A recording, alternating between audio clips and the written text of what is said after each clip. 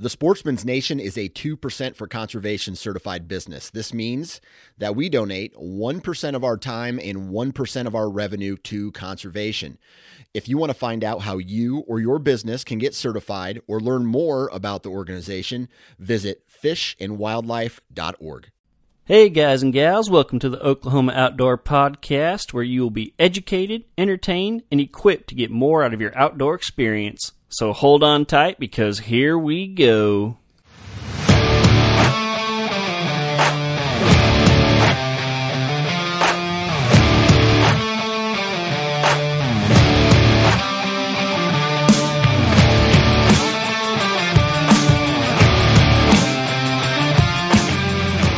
Hey guys, welcome to the Oklahoma Outdoor Podcast. I am John Hudspeth, and I will be your host on this endeavor.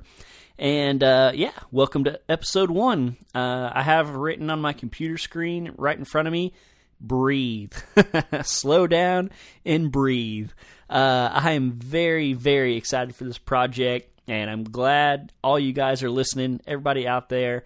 I hope I don't screw it up. I don't think I will. I've been working on this for a long time. It's been a long time coming, and it's exciting to finally get this underway. So, yeah, I can't wait. We have a great show coming up. I talked to Game Warden Andrew Potter of Choctaw County, and we have a great conversation.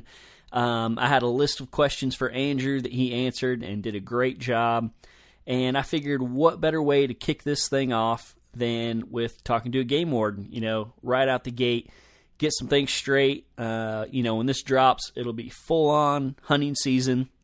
And so, again, what better way to kick this thing off than some questions with the game warden. So, real quick, before we get there, again, it is, right in the heart of deer season. I want to give you guys a few quick updates on my hunting season so far. And the update is, it has been brutal. So, kicking back to last year real quick, I did not shoot a buck on our own property last year, which really burned me. I was able to shoot a buck on a friend over in Texas, but I didn't get one on our property. And the previous years, I'd done quite well. I'd actually shot or filled both my buck tags 2 years in a row. So I had high hopes going into last year and didn't get it done. So put a lot of extra work in this summer and had everything going. And, I can't say that my hard work didn't pay off, because I've had a lot of buck encounters, more than I ever have probably. I just haven't got it done. I haven't been able to seal the deal. And I do have some stories that I'll probably tell on a later podcast that's more dedicated to deer hunting. But I did make a few trips out to the public land. Saw some does, but no bucks. I did talk to a guy who had shot a doe, I believe it might have been opening day of deer season. And he was pumped. He had some buddies helping him drag it out. And so got to share that with him for a little bit, and that was really cool. He was pretty pumped to have some meat for the freezer. So that was cool. And then, I've had some, like I said, some encounters, but just nothing in the freezer yet. So I do plan to hunt in the morning, and I got to say, if it's brown, it's down. It's time to start filling the freezer. Probably going to hold out on the bucks. I still want something nice. Our property does set up very well for late season, so even though things are, I wouldn't say they're quite winding down, but getting ready to start winding down, I'm not too worried yet. So I've shot a couple bucks in January, 1 or 2 in December, and so I'm still feeling pretty good. Not panicked just yet, but give me another couple weeks and I'll probably start panicking. So anyway, enough about me. I want to get to my interview with Andrew. One last quick note. Andrew was on duty when we recorded this, and so you may hear some radio noises in the background. Just ignore it. That's okay. He was on duty, and also he is recording this on a hotspot out in the boonies, and so it does lag a time or two, but overall the audio is pretty dang good, and so just bear with us a little bit. And without further ado, here is my interview with Warden Andrew Potter. Hey everybody, and welcome to the show today. Today we are with Warden Andrew Potter. How are you doing today, Andrew? I'm doing good. Good. Before we really dive off the deep end, why don't you just give us a quick rundown of who you are and what you do? Yep. So I'm Andrew Potter. I'm the Oklahoma game warden here, assigned to Choctaw County in southeast Oklahoma. I've been with the department for about 2.5 years. Graduated OSU and worked for state parks for a while, and got to move over to wildlife, and have really been enjoying serving the sportsmen of our state. Awesome. Sounds like you're working right now. Yeah, I'm in the truck and kind of waiting for one of our guys to come by and see if he can get his tractor on stuff. Nice. Well, that's a great segue into my first question, which is, if you wouldn't mind, just tell us a little bit about what it is the game wardens do and all the different things that they do for the state. Yeah, so the majority of my time is spent on patrol, doing compliance checks, working calls, taking investigations, meeting with folks out in the field, answering the phone calls. We've got one game warden for every county, and every county will have a county game warden phone number that you can call. So we're kind of like your ag extension office. We're your guy there in the county that you can call, and if we don't know it, we'll know who to call higher up the chain, and do the outreach. We do our hunter safety in the areas, things like that. But for the vast majority, we're charged with enforcing Oklahoma's fish and game laws and commercial ranches and hunting operations, things like that. So. Gotcha. You mentioned before we started recording some high fence stuff. Y'all regulate all the high fence operations and everything in the state also? Yeah, so each one of those, if you have a high fence trophy ranch that you're going to set up, we always have an initial inspection. You call headquarters, get your packet, and then I can come out and kind of run through it all and look at your pins and inspect the fence. A lot of these fences have trouble with water gaps and things like that, and tree things blowing in on them. And so that, we do an annual inspection to follow up and just make sure all that criteria is still getting met to keep our native herd separate from those store-bought deer and trophy operations, and keeps the exotics in and out too. So. Right. So you're saying I can't just run back to the back 40 and throw up a fence and throw some stuff in there? Yeah, there's a little bit more to it than that. If you have exotic species that are unregulated, you can basically keep them for livestock, but then when you get into the taking money for it and charging people to come in and hunt that are going to take that meat and leave the area, then we've got some regulatory measures. So Gotcha. Well, very cool. Well, let's jump off into the real meat and taters of the conversation, if you don't mind. And the first question I got for you is kind of it's educational for the listeners and probably for you too a little bit. And I was just wondering if you could run down basically just some common laws that you see a lot, people breaking, either not understanding correctly or just things you see repeatedly that people tend to not know or whatever it might be. Do you have any examples of stuff like that? Yeah, mostly my day-to-day encounters as far as, little violations or things that people miss is by far, the fishing without license is probably my most common, which is, you would think, kind of a no-brainer, if I'm going to go fish at the dam or put in the boat. But, a lot of folks kind of have the mentality of, well, we're not going to see a game warden or anything like that. So then you get that kind of droopy face when you roll up in the boat. The one guy just sets down the fishing pole and you kind of know, okay, well, I see what's fixing to happen here. Right. As far as little things and stuff that people aren't aware of, kind of two big ones, especially fishing related, have to do with paddlefish and alligator gar. I believe it was last summer or last fall when legislation took effect. It may have been the year before. I don't remember exactly. Years now, alligator gar are on e-check. So if you're out boat fishing and get an alligator gar, you're now required to check it in within 24 hours, just like you would a deer. And good to know. And paddlefish. And that's just alligator gar, not spacing long nose. Yeah, so all the other rough fish, carp and gar are still open. There's a lot of federal grants and stuff going on with research for alligator gar. Alligator gar is kind of where paddlefish was before it kind of got regulated. It's almost kind of the allure of killing one and getting one is kind of almost pushing it into being a sport fish. There's enough of it now that people are pursuing them, and really us and U.S. Fish and Wildlife don't really know enough about them to understand, how much of an impact sportsmen are having on harvesting those fish. So. Yeah, right. All right, and then sorry I interrupted you on the paddlefish. Paddlefish is the same way. They've been on e-check for a while. Strange regulations. Mm-hmm. You can't. There's only certain days of the week you can keep one. There's no culling. Just barbless hooks. Lots of little persnickety things. Where if I hear somebody say, "I want to go fish for paddlefish," say, "Go get a reg book," because there's too much to do for me to even tell you. Yeah. You just need to make sure you understand before you just hop out there and go try to snag one. So. Gotcha. That's good. That's something I've never done, but definitely been interested in. That's a blast. Cool, freaky looking fish. So. Yeah. Mm-hmm. Well, very cool. Well, you touched on it just a second ago, but my next question is, let's say I'm out recreating, whether it be fishing, hunting, whatever it might be, and I look over and I see you walking towards me. What is the best action for me to take? What can I do to make you feel comfortable, and just basically what should I do as I see you approaching?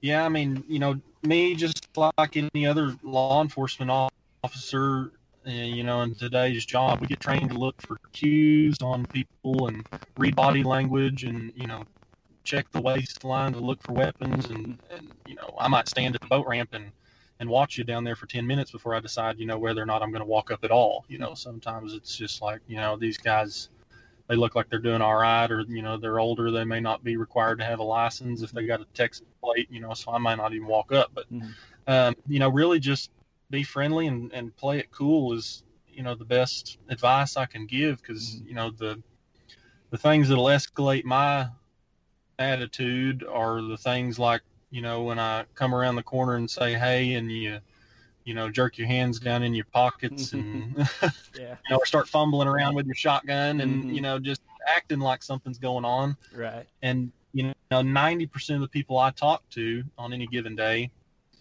nothing's wrong. Mm-hmm. It's different than like being a city police or a county deputy where they might take 15 calls in a day and they're all, more or less a negative nature. Right. Whereas I can go check 15 or 20 people hunting or fishing, and maybe one of those people has done something wrong. Right. So, if I'm just coming up to do a compliance check, or you're, come up under your stand or something, and just let's say hello. And, I know you've probably got a weapon, and you can obviously see that I do. And, as long as we just talk and, it's not too big of a deal if something's going on. So mainly just, be open and friendly and say hi. And, when people don't want to talk, or they start,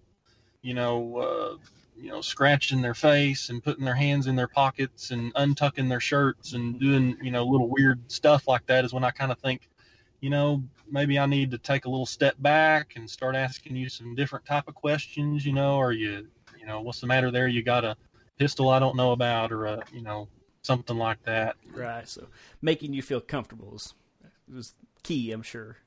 Yeah. Try to be as smooth with folks as they are with me. If one classic example I had fairly recently was I walked up to a guy and he was out on the management area, just parked, and for whatever reason, this guy just would not leave the bed of his truck. Kept hovering around the tailgate and would keep his arms up on the tailgate, and so finally I'm like, dude, what is the deal here with the bed of your truck? And every time I would walk closer, he would almost kind of get in between me and the tailgate where I can't see over the side of it. And, he didn't have anything wildlife going on. He had some drugs in there in the bed of the truck that he had just tossed in there as I walked up. But it's, to be quite honest, if he'd have just played it cool, I wouldn't have ever known any wiser that he's got a bag of drugs he's not supposed to have in the bed of his truck. But those are the kind of things that start to get my mind ticking. And, next thing you know, it's, so why are we, acting like this when we could have said hi, are you fishing, hunting? No. Okay, man, have a good day. Yeah. So. Yeah. All right. Well, slightly different take on the same question. Let's say I'm out there hunting, fishing, or whatever, and I know that I am doing something wrong, and I look up and I see you coming. What's the best thing I can do in that situation? Turn around and run real fast? And that happens. But, I would say try to do the same stuff, and it's what's cool about body language and stuff is that people can't help but kind of give themselves away, give that tail away. Like if you got a deer head that you just cut off in the back of your truck, and I walk up to the truck and you just keep staring over your shoulder at the back of the truck, well, guess what? If I notice that, Mm-hmm. here we go. Mm-hmm. On the flip side of that, if I've watched you do something and I already know you've done it, I'm also going to treat you a little different. If I've been out walking and it's bow season and I hear a rifle shot and I go out there and you've got a gun and I see deer scatter, then I'm probably going to treat you a little different than you were just sitting there on the bank of the river with the fishing pole out. Mm-hmm. I may say, hey, buddy, sling that rifle or open the action and hang it and, come on down and let's talk a minute. Mm-hmm.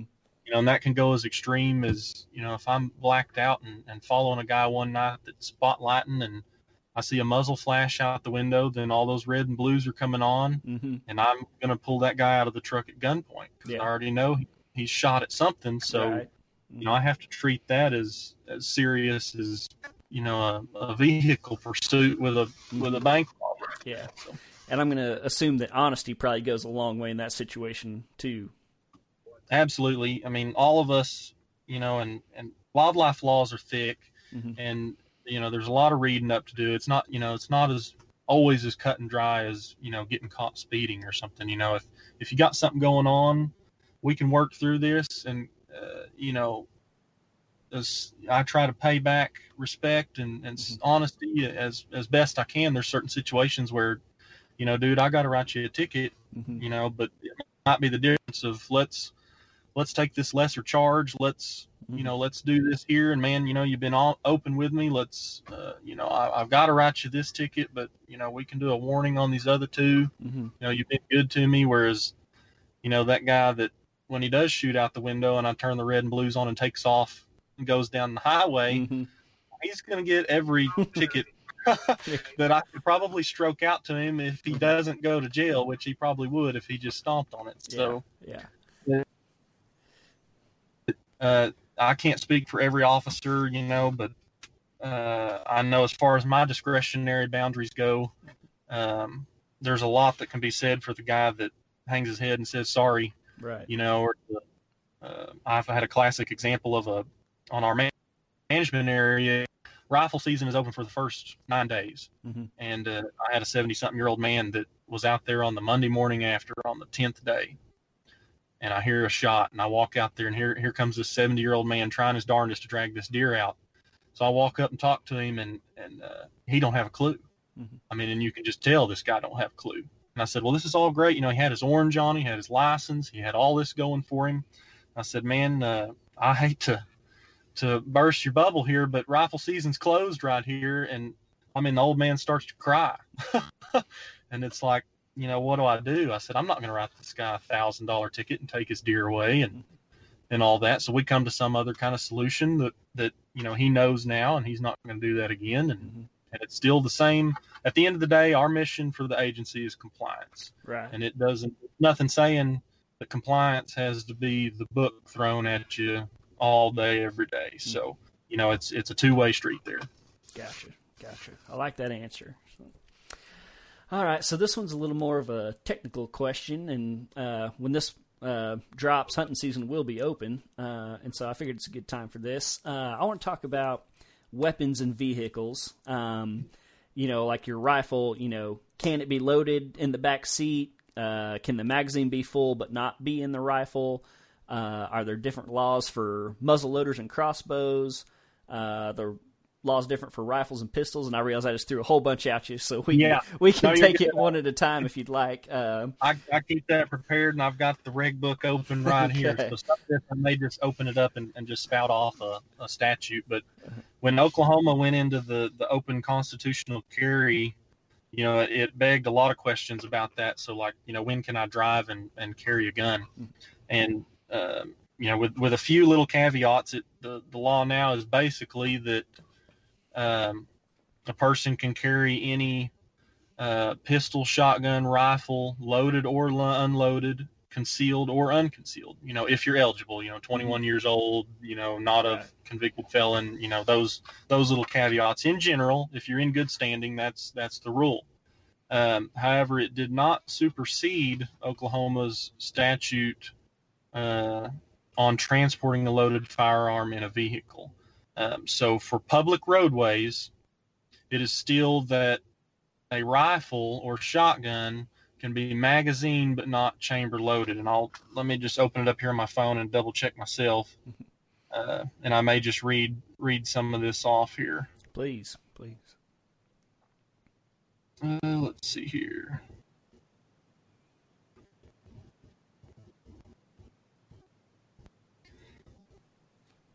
So the statute is Title 21, Section 1289.13, and this is transporting a loaded firearm.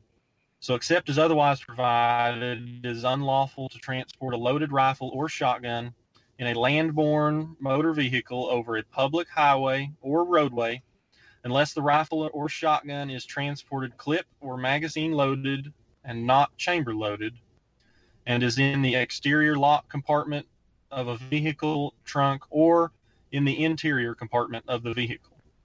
So basically, magazine or, there's not really very many weapons out there with clips anymore that are getting carried around. But so, if you got a box magazine, you can have the magazine in it, but not chamber loaded. There is, when the Oklahoma Self-Defense Act came out, this kind of carried along with it, and it states that any person who is the operator of a vehicle or is a passenger in any vehicle where another person is licensed pursuant to the Oklahoma Self-Defense Act. So in other words, if they have a concealed carry license, they can carry a handgun, concealed or unconcealed, rifle or shotgun in such vehicle. And let me see here if I read that right. Yeah.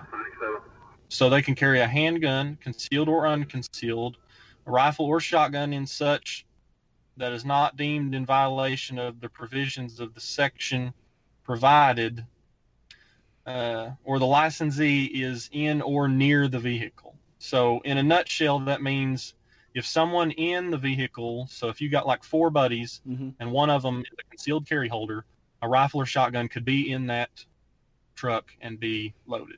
Gotcha. So, that's the only real trick to that. And as far as if any of us is going to go out there and hang you out to dry on something like that, that's just kind of if you're a concealed carry holder, go ahead. But if it's just you and you're not, then, you're still going to be on the unloaded or magazine loaded. Right. Which is a good, a good practice anyway. And so. Yeah, it's a good rule of thumb. I mean, even my weapons that I keep here in the truck, by policy, my rifle can't be chamber loaded because the butt stock sits on the floor. And I guess if old school train of thought is if I hit a pothole hard enough, then I might have a hole in my roof. Right. There is one other worth noting. We have, as far as crossbows are concerned, on our management areas, they're not to be loaded. Crossbows are not addressed in the general Oklahoma title, and it's probably just it's never been that big of a deal, so it's never been addressed by the legislature. But on wildlife management areas, no crossbows may be transported unless they're uncocked and or disassembled. So I don't know why you would want to have a cocked crossbow in the back seat. Yeah, sounds like a bad idea to me. But if you're on a management area, then it is state law that crossbow needs to be uncocked while you're in the vehicle. So gotcha. And you covered it in the book there, but if you're on your own private land, then you're good to go, correct? Yeah, you're pretty much, you take yourself at your own risk. So that statute specifically states for open public roadways. So if you're on the county road or highways and anything that's, maintained by the county and free for anyone to drive on. So Gotcha. Awesome. Well, thank you for clearing that up. And that's kind of the last real technical question. These others, I think, are a little more fun and a little more educational. And so the first one, and luckily I've never had this happen directly, but I can see it happening sometime or to somebody. Let's say I'm out there on my property and I see a person trespassing. What should I do? What's the best steps for me to take? Yeah, and really, it's a kind of up and down question because it's kind of just depends on what you're comfortable with doing. I have a lot of, guys that are the old timer and good old boys that, by gosh, they're going to go grab their rifle out of the truck and go down there and hold them at gunpoint. Mm-hmm. And I tell them, there's no need to put yourself in harm's way like that. But, they're going to do it. And it does, you can sure enough make a case that way because that gives you time to get there and they're not running away. I try to tell everybody that asks me something like that is, if they've got a vehicle parked at your gate, get a good description of it, take a picture, get the tag number.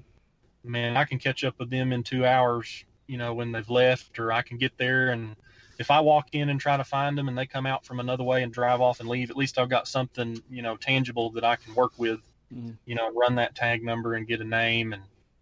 And some people will sit there and just kind of hide out and wait and try to get a look at them. I would just say, don't put yourself in harm's way.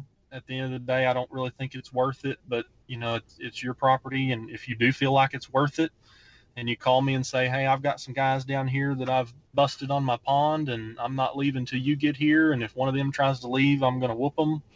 Then I'll get there as fast as I can, and I'll work it just as hard as I would otherwise. So. Right. I like the tip of the vehicle. Yeah, that's a good one. I like. Yeah, that. A lot of people, if they're not kind of in the mentality of details like that, man, a tag number goes a long ways because I can take a tag number and get a name and address, and from a name and address, I can. Run them in our fishing license, hunting license database and get their phone number and if they've ever killed a deer or get their driver's license number and all that. So it really, a good picture and a tag number goes a long ways without putting yourself out there for getting in a fight or anything like that. So I like it. All right, moving on along. This one, I've actually heard people argue both sides of this. Do fish limits apply on private land? So if you're out there and you got your own little stock tank, do you have to, and just to kind of go full circle with the question, let's go, do you have to have a fishing license? Do you have to pay attention to, bag limits or size limits and all that good stuff? Yeah, so there are some license requirements for ponds. So basically, if you're the landowner, and I believe without looking, it's just basically like immediate family are not required to have a license. But like if your neighbor wants to come over and fish on your pond, or you're going to have family coming in from out of state that, is like a fourth cousin, something like that, or those sort of situations, you would be required to have a license. But as far as bag limits and size limits go, it's whatever you want on your pond. So there used to be that law, but really, it was kind of obsolete, and just wasn't really doing anything. Mm-hmm. If you clean your pond out, it doesn't really have any effect on the fish in the Red River, mm-hmm. So they lifted that, but there are still the requirements of, on your place and, who needs it and who doesn't. So, without spouting it all off from my head, I'd just say if you're worried about it or wondering about it, if who's coming to visit and stuff needs a license, just pick up the reg book and thumb through there, and it's on the license requirement page for private ponds there. Gotcha. One of the first few pages of the reg book there. So Gotcha. And when in doubt, just buy one because it goes to conservation. So that's right. Nobody does as much for conservation as the people out catching fish and hunting deer. So. Right. All right, this next one, I guess, could be a little trickier. What if someone unknowingly breaks a game law, and what should they do? And I guess I kind of have two examples of this. Let's say there's a group of guys out duck hunting, and they're 3 shy of their limit, and a group comes in, they end up killing 5, and so they're 2 over. Or, I've heard of instances where somebody shoots a deer, and, the bullet goes through and hits a second deer that maybe they don't have a tag for. One of those kind of, I wouldn't say completely out of your hands, but one of those accidental type things. What should a person do in that situation? Well, and speaking of that bullet killing 2 deer, I have watched that happen. I went and helped the first year that Beavers Bend State Park had their controlled hunt. I was a park ranger there, and we had a guy that he had, it was archery only. He had shot a deer with a crossbow, shot it a little behind, went right through the guts, and we're out there trailing it. Didn't go very far. He said, we've shot one, and we just happened to be sitting there. So we went out there and said, well, we'll help you look for it.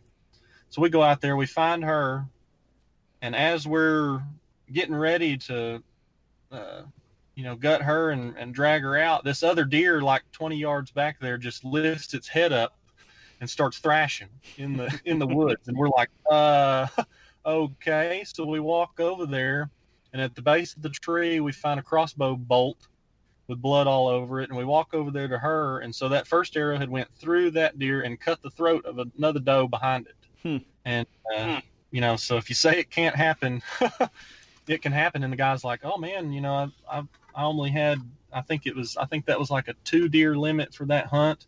And he'd already killed one the day before. And so now he's killed 3. And it's kind of one of them deals like, okay, well, we need to kind of go to the drawing board on this. And, they ended up, giving him a carcass tag and letting him keep it. And, it's not really one of them things he could foresee happening. As far as, out in the field and shooting too many ducks, and, it really comes down to just, what your integrity level is and what you want to do with it. I'm like before with the handling contacts and stuff. I mean, your honesty is going to go a long ways. I've had another example of a guy that he called and told me that, yeah, I went out west and hunted a turkey and all this, that, and the other, and told me about his hunt. And then kind of curiosity killed the cat. And I ran him, and he didn't check that turkey in. And I was like, well, I hate to say I creeped on you here, but I noticed you didn't check this turkey in. And he goes, well, I didn't think you had to in western Oklahoma. And I was like, well, I've never heard of this. And he said, I swear, I promise on everything that I didn't know. And I didn't, you can write me the ticket, I guess, but, I didn't know. And I talked to my supervisor, and sure enough, in Oklahoma, many, many years ago, western Oklahoma did not require you to check in a turkey. And, that's one of them deals where he didn't really mean to do that. Last time he had been turkey hunting was way out west with his dad when he was a kid, and they didn't have to check a turkey in. And, but he was open about it and honest about it. And we handled it in a manner that, didn't cost him an arm and a leg. And, we still talk about our hunts to this day. And I say, well, do I need to go see if you checked it in? And he's like, nope, man, she is checked in. So Lesson learned. Yeah. I mean, to that guy that wants to throw that wood duck out in the swamp during teal season, I mean, I may never know the wiser, but the guy who field trained me told me something that I never forget, and it's played true several times, and it's real simple, and it's everybody has their day.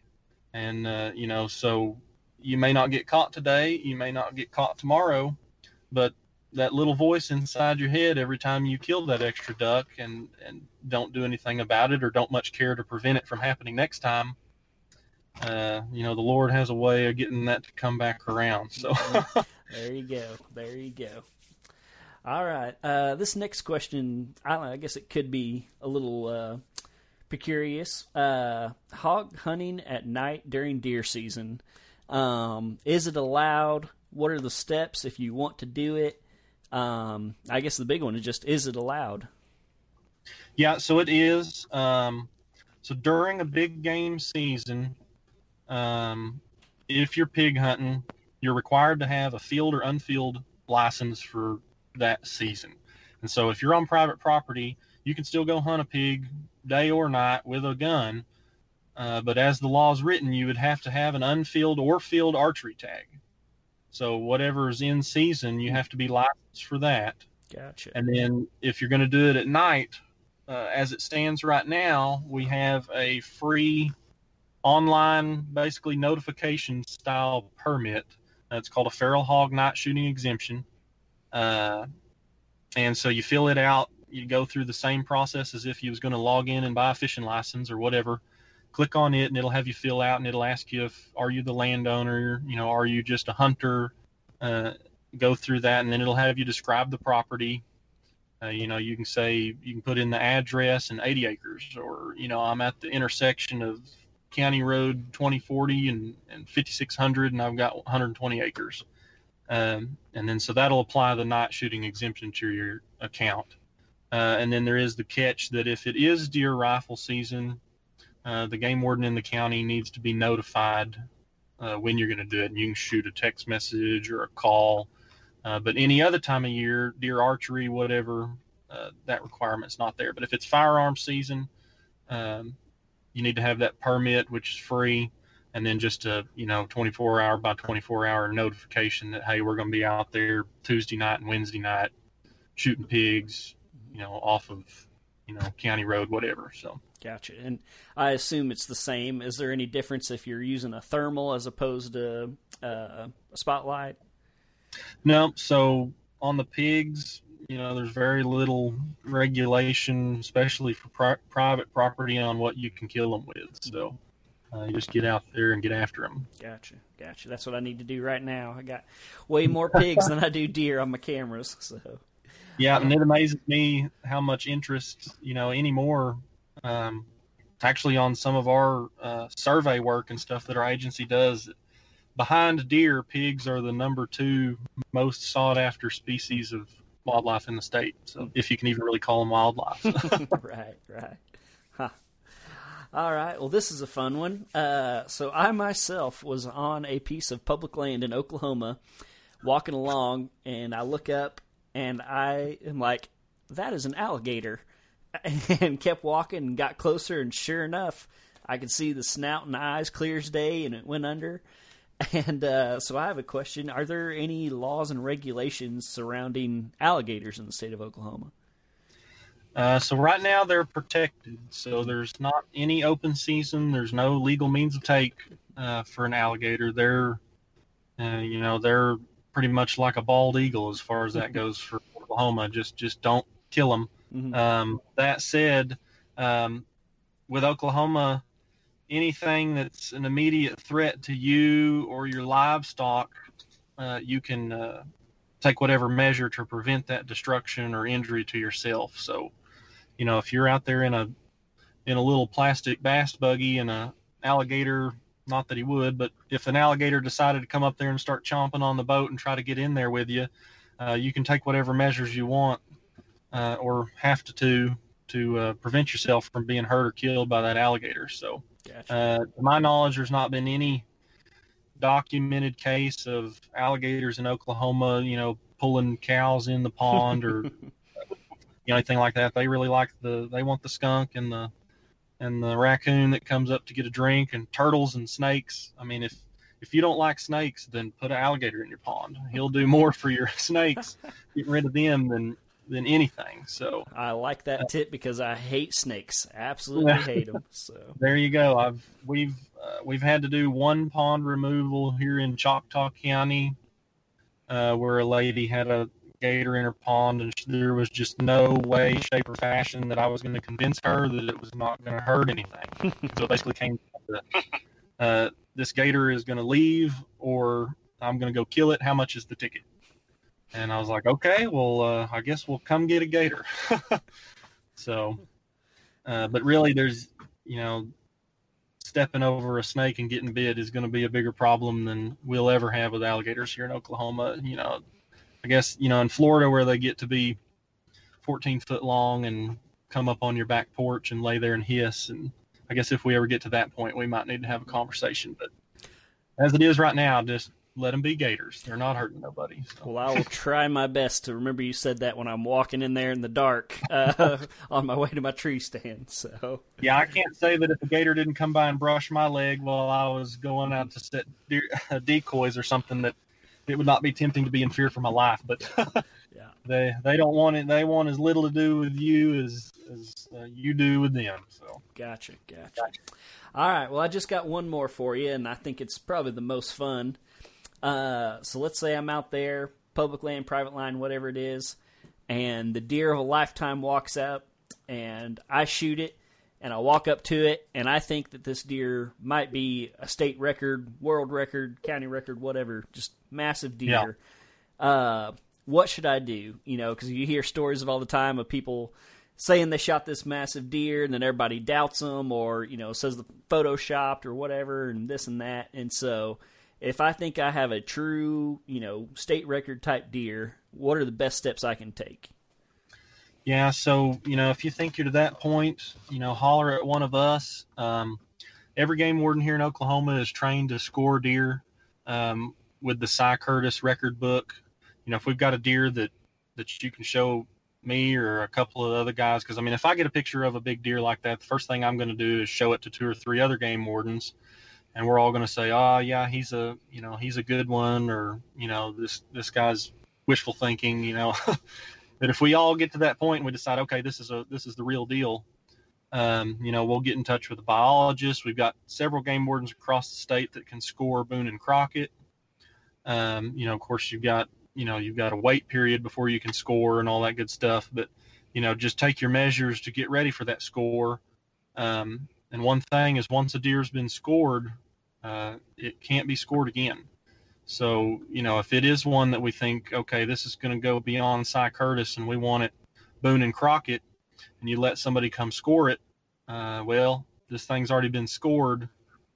If it don't make the record book, you can't run and cry and want 2 or 3 other people to score it. Or if somebody puts I can't even think of the name of that deal, the Rackinator or whatever that electronic. I know what you're talking about. It, yeah. And some of our guys have sat down and ran that machine versus hand scoring a deer, and it's worlds different. Mm-hmm. So just you know, take good care of that deer. You know, start your wait time.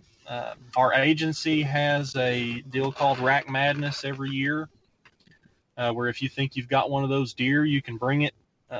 It's in mid-late spring, I believe. I can't remember the exact dates, but at Rack Madness, we'll have all of our guys that are Boone and Crockett scorers up there at our headquarters. You can bring it in. You know, the director's there, the chief of law enforcement's there, the chief game biologist is there. It's a big to-do. You know, there's vendors there and all that kind of stuff. And, you know, it's kind of like the days of when everybody used to go brag about their deer at the check station. Well, you know, now if you've got really a sure enough big deer, then haul that sucker up to headquarters and let the whole state see it. You know, the news will be there. You know, if we know for sure there's going to be a record deer come in, I mean, there'll be, you know, K4 Oklahoma City News will be there, and it'll be a big deal, and we'll get it scored by the best people available in our state to score it. So. Right.